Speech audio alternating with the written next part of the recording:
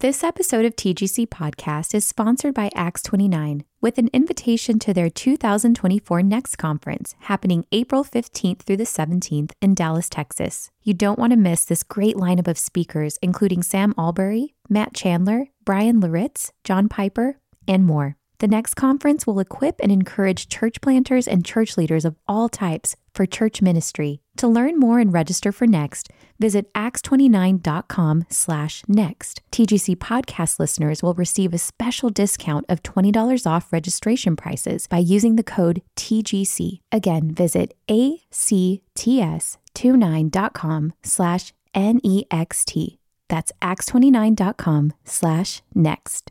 This episode of TGC Podcast is sponsored by Lifeway. With the new CSB Men's Daily Bible, men are seeing the truths of Scripture in direct, effective ways. And with devotionals and insights that speak to every man's struggles and questions, this edition is changing the way men's groups and discipleship partners study together. Pre-order the new CSB Men's Daily Bible today and get the best deal offered with 50% off when you purchase at Lifeway.com and use promo code MDB50. That's Lifeway.com. This episode of the Gospel Coalition podcast is sponsored by Baker Academic, presenting Colossians and Philemon by G.K. Beale, a must-have commentary for pastors and scholars. Learn more at bakeracademic.com.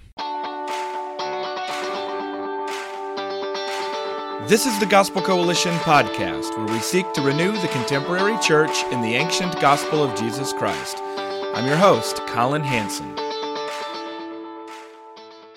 You'll often hear people connected to the Gospel Coalition critique so-called seeker-sensitive churches. And for good reason. We don't survey unbelievers to find out what we should do in church. Much has been lost in discipleship from a mistaken effort to treat Sunday mornings like evangelistic meetings. It's hard to teach the cost of discipleship when you're trying to make everyone feel comfortable. At the same time, we can understand why seeker churches took off in popularity. TGC doesn't simply propose turning back the clock before the megachurch boom of the 1970s and 1980s.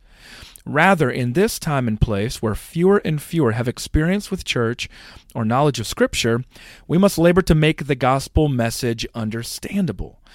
And we must be welcoming as we see our churches through the eyes of outsiders, who are so often bewildered by our peculiar practices and vocabulary. My guest on today's episode of the Gospel Coalition podcast is Eric Raymond. He is senior pastor of Redeemer Fellowship Church outside Boston and a TGC blogger. He is also the writer and presenter of Gospel-Shaped Outreach, a small group video and book study published by TGC with the Good Book Company. Our conversation and Gospel-Shaped Outreach are going to be based on point 2 of our theological vision for ministry at TGC, evangelistic effectiveness. We're going to talk about how gospel-centered churches can grow in this priority of evangelism. Eric, thank you for joining me on the Gospel Coalition podcast. Hey, my pleasure, Colin. Good to talk with you. Eric, you've recently moved from Omaha to Boston. Does evangelism look different in one place compared to the other? Yeah, in many ways it's the same, and in some ways it's different, right? So you still have people that don't know Christ, and you still want to talk to them about the content of the gospel, and you want to urge people to believe it. You want to try to persuade people to repent and believe the gospel. And in Omaha, for example, people were really inclined to talk. So people were very open, just have a conversation. People would talk to you on the street or whatever. But people there were real familiar with Christianity and even evangelical Christianity. So it wouldn't be uncommon to meet somebody that was another church member, or they were another church of a different part of the city, or had grown up Christian, gone to VBS or something like that. So it wasn't like you were talking a different language to them. But in Boston, I find that people are a lot less inclined to talk. I mean, everybody's got their earbuds in, or they got their phone out, and there's people everywhere, but people aren't really talking. And if you do have the opportunity to talk with somebody, I find that people are very unfamiliar with the gospel. And so I think once you get to talking with people, there's a lot of curiosity, and I've had a lot of interesting conversations. So same needs, same issues, but in terms of people's backgrounds and familiarity with Christianity, they're worlds apart. And then even with the universities all over the place and all of the industries that we have here, there's people from all over the world. So then you're meeting people that are new from other countries, and there's this curiosity about Christianity. So if you talk to them and they say, "Oh, I've read about Christianity, I want to learn about it," there's a tremendous openness to just listening to what it is. So I find that to be a difference from where we were in Omaha. But then another area which would be heightened here, it was somewhat felt in Omaha, but it was more so here, is the tremendous distrust from people towards organized religion because of the controversies in the Roman Catholic Church. It reminds me of the kind of the burnt over district after the Second Great Awakening. The hard soil is doubly hard when you're talking to people who have been, maybe altar boys or members of a Catholic church where one of those scandals broke out. There's just a tremendous distrust. So I think that when you put all those things together, there's certain nuances there that require some careful listening and engagement with the gospel. So point 2 on evangelistic effectiveness, it says that the gospel produces people who do not disdain those who disagree with them. But Eric, I sure see a lot of people who talk a lot about the gospel and really seem to hate people, especially people who disagree with them about politics. What does that do for our evangelistic effectiveness? Yeah, I definitely don't think it helps, right? Evangelism's hard enough as it is without adding any extra unnecessary impediments to it. I think about the Lord Jesus when he was asked about matters of the law, and he summarized it. He said, you need to love God and love your neighbor, right? So if one mark of being a Christian is to love other people, I have a hard time seeing how we can obey the teachings of Christ while conducting ourselves in a manner that seems to be, by reasonable people's standards, hatred, right? So if you're thinking about politics, I just don't know. I'm confused why people spend our limited relational capital in this area, right? I mean, why are we using up the limited supply of capital in the conversations to fight about politics with people, or even to be characterized with hatred in that area? I mean, as a Christian, I don't want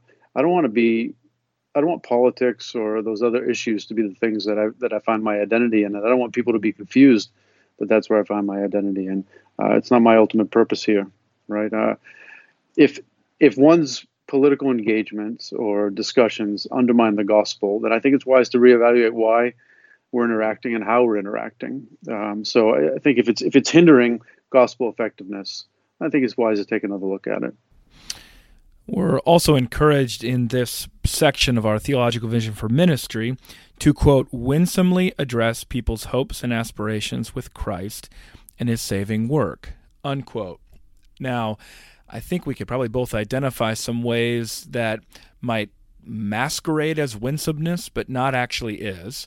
We're not talking here about hiding what we believe or being ashamed of what we believe or changing what we believe.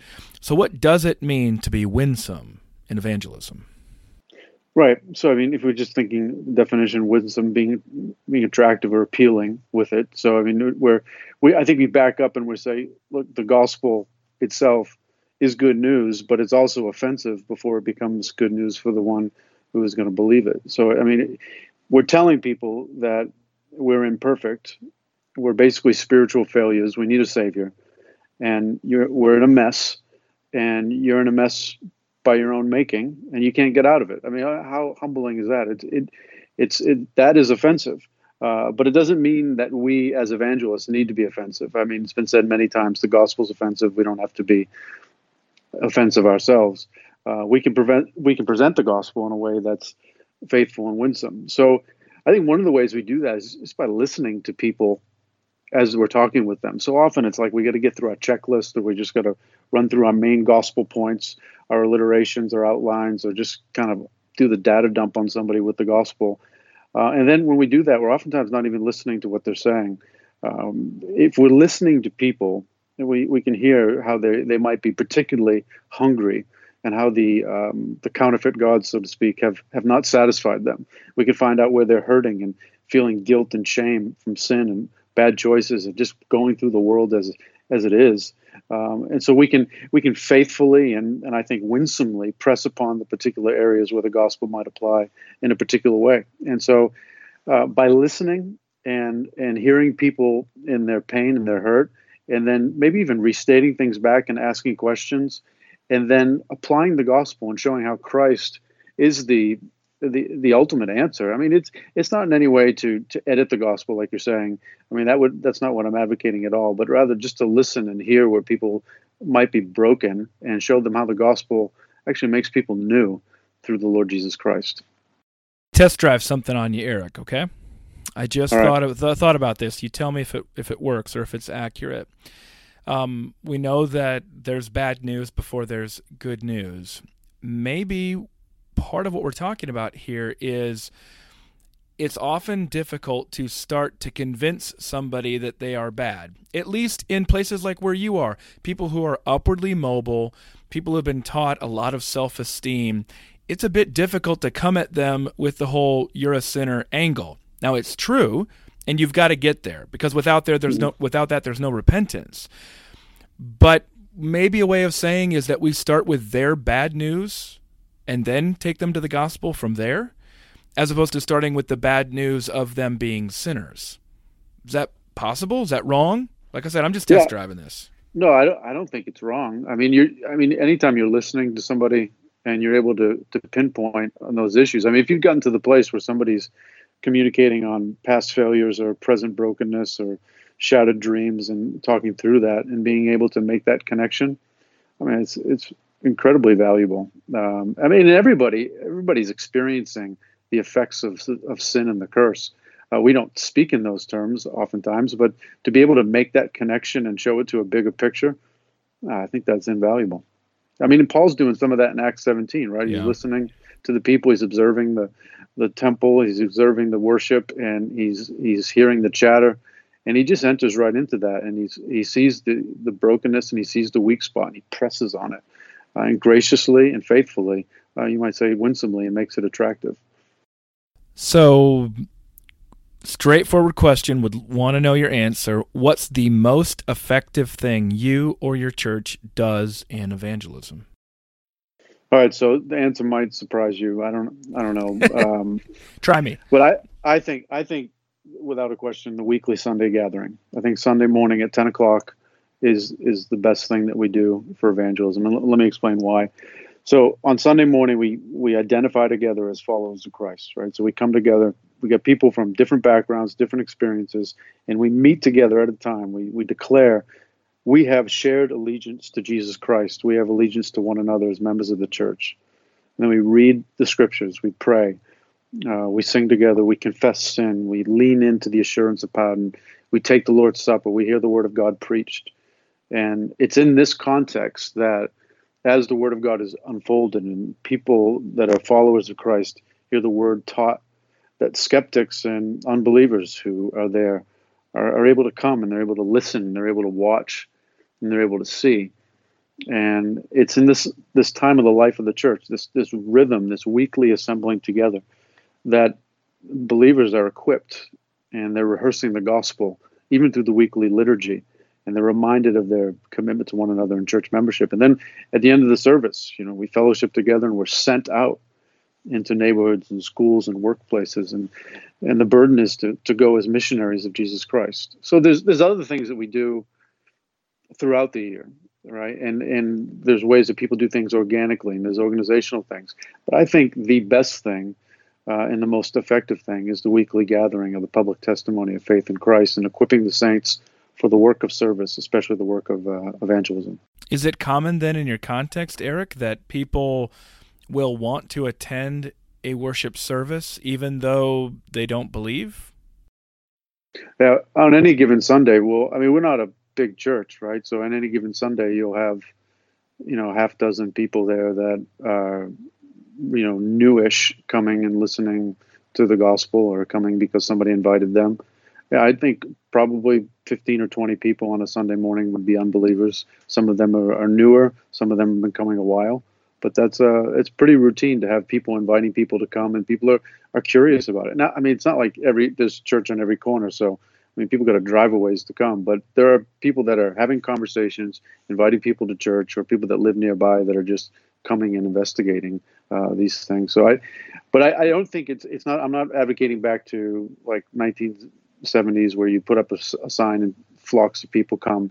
I'm not saying it's like that, but what I'm saying is primarily the equipping of the saints to then go into their respective contexts with the gospel and be faithful as Christians doing the Great Commission's work. So in wherever they are going, in their neighborhoods, their workplaces, they're equipped to go do these things, and they're reminded of the rhythms of grace through the weekly liturgy, that the gospel is fresh to them, and they're being equipped to go share with others.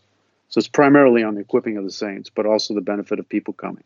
What does your church do to welcome people new to your church or outside the faith, whether it's in that gathering or in a different place where people are just interacting with unbelievers? Yeah, so I think just in backing up to the overall kind of thing that we try to emphasize is trying to be hospitable and welcoming people that are in, especially people that would be outside of the faith and that are coming. So just an overall context of welcoming and trying to encourage people to go talk to people that they don't know and to welcome them in.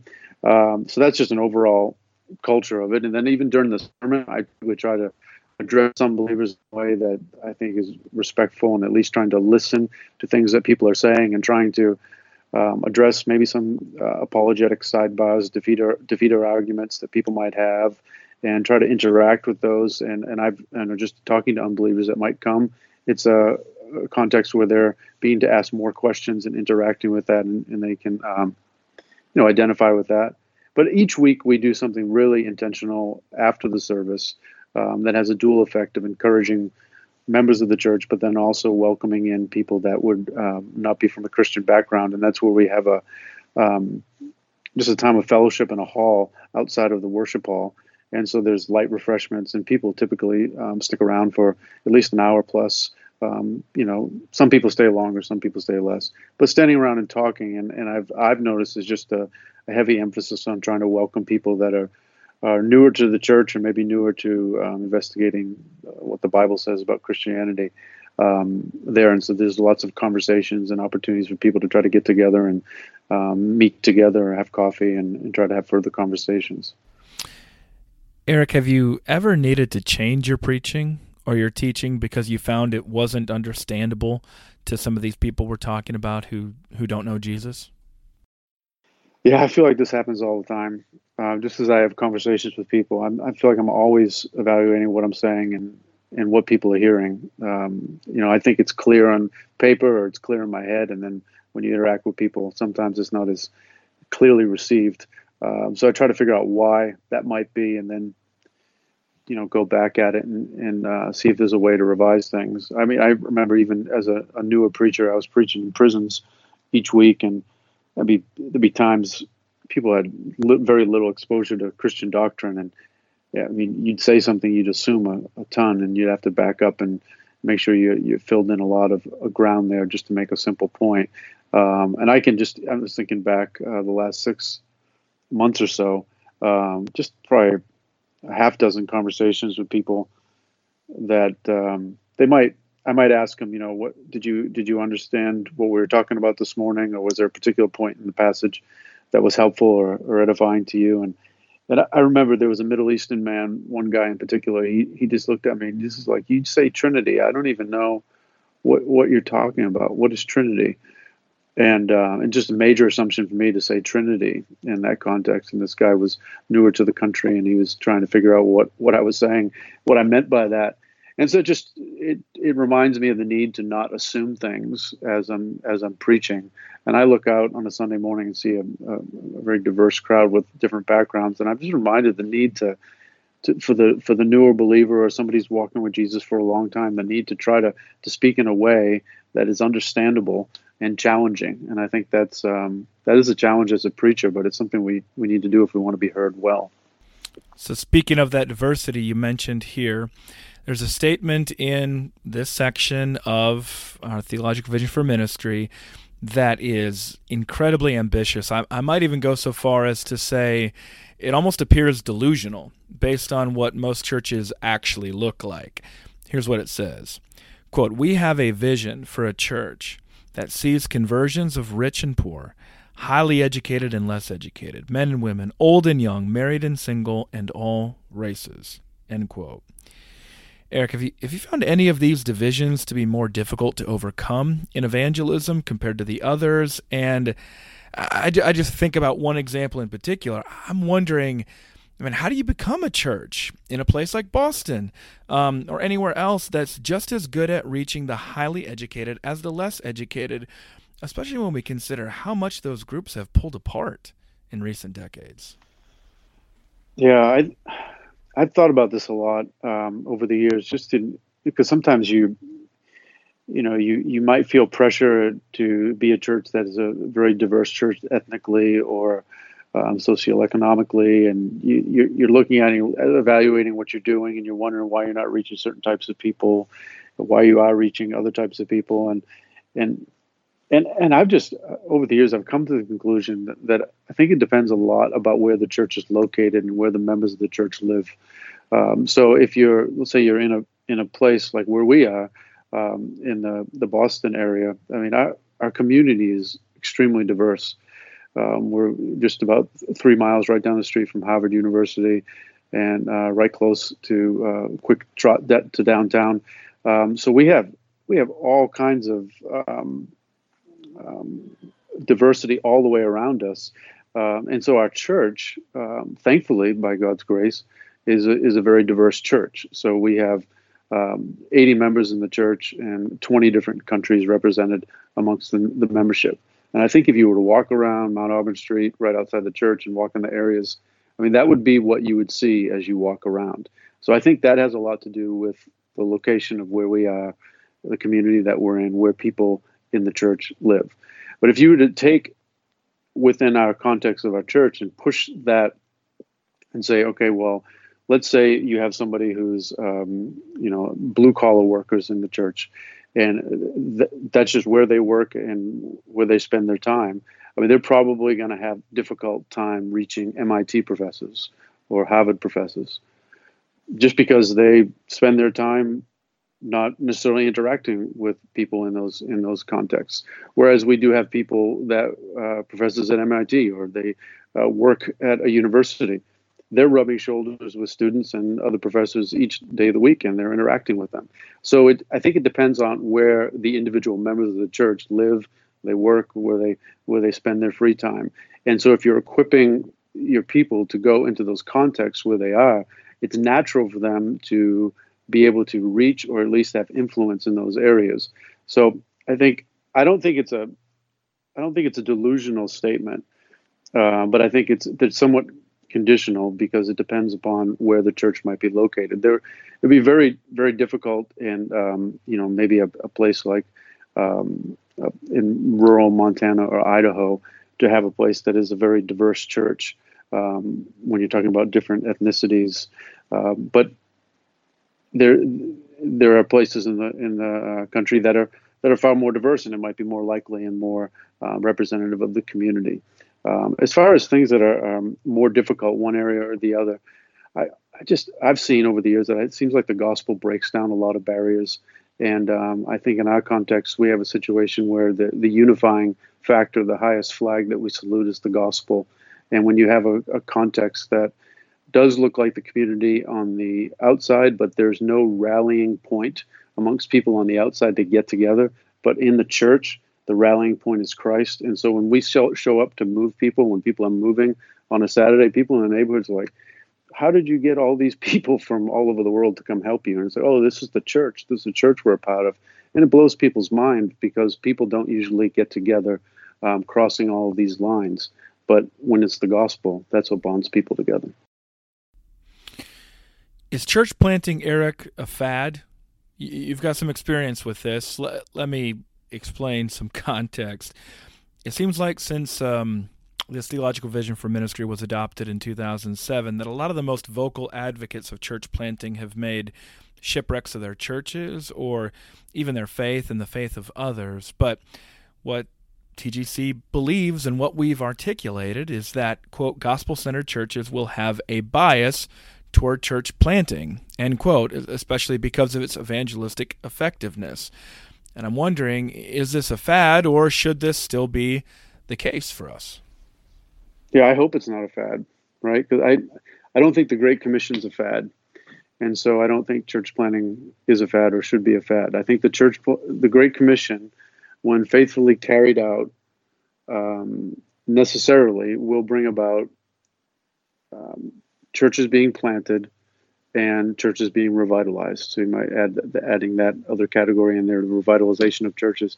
So when Christians are faithful with the gospel and churches are faithful with the gospel, then they want to go reach people in places that need the gospel. So I'm hopeful to see that continue on. I know there's probably less chatter about church planting than 10 or 15 years ago, but I think it's a necessary implication of the Great Commission being faithfully carried out. I mean, I planted a church. I've sent people out to plant churches. I've been part of networks to plant churches. I think having a bias towards church planting, a bias towards multiplication, I think that's good. It's biblical. It's right. It's the burden of the New Testament, and I think it should be the burden of our churches.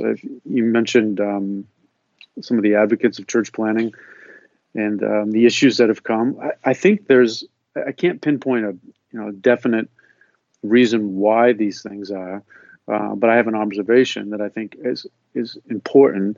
In addition to mission for church planting and people being all about mission, which is really important, I think we need to emphasize ecclesiology as well. Because after all, these guys that are going to go out and plant churches and the church planting teams aren't just going to be about evangelism. They're also going to need to be about the church at some point. So there needs to be healthy ecclesiology. Churches need to be reproducing healthy churches. And guys that are going to go plant churches, I think, not only need to be mission men, but church men. And so I think that would be a nice adjustment in the next 10 or 15 years, is that there's a heavy emphasis not only on mission and church planting, but planting healthy churches from the beginning. Let me close with this, Eric. Compared to when you started in ministry, are you more discouraged or encouraged now about the progress of the gospel as you see God working in evangelism? Yeah, I would say I'm more realistic. What I mean by that is I think my ratios were off and my reliance was off, say 10 or 15 years ago. I think I tended, in retrospect, I tended to be more dependent upon myself. I think I tended to think that I had ability to persuade someone or to be real clear and bring out somebody's conversion. But over the last 10 years, I mean, even though I was, confessing Calvinist and believing the sovereignty of God and all of that, I tended to get really discouraged when I didn't see someone converted, and that discouragement wasn't followed with prayer as much as it was just overall discouragement. And so I've seen times where I've been really clear with the gospel and nothing happened, and times when I've been not very clear and God might use something that I would never expect to bring about somebody's conversion. So I think more realistic in the sense that it's really not ultimately about me or our church's ability to do something, but it's God and his kindness and his faithfulness. So that brings me to dependence. And then it brings me to a place where I'm realistic in the sense that I know the gospel is the power of God for salvation. If God attends his word by his Holy Spirit to bring about new life, and he calls a sinner unto life, he can do that, and he does do that. And I think I'm overall encouraged about that as I see people convert and come to faith, and I'm reminded of my own conversion. So I think overall more encouraged and more realistic, and that means more dependent. My guest on today's episode of the Gospel Coalition podcast has been Eric Raymond, senior pastor of Redeemer Fellowship Church outside Boston, a TGC blogger, writer and presenter of gospel-shaped outreach. Go ahead and pick it up wherever curriculum is sold. You can find it at thegospelcoalition.org. Eric, thanks for joining me. You bet, Colin. Thanks for having me.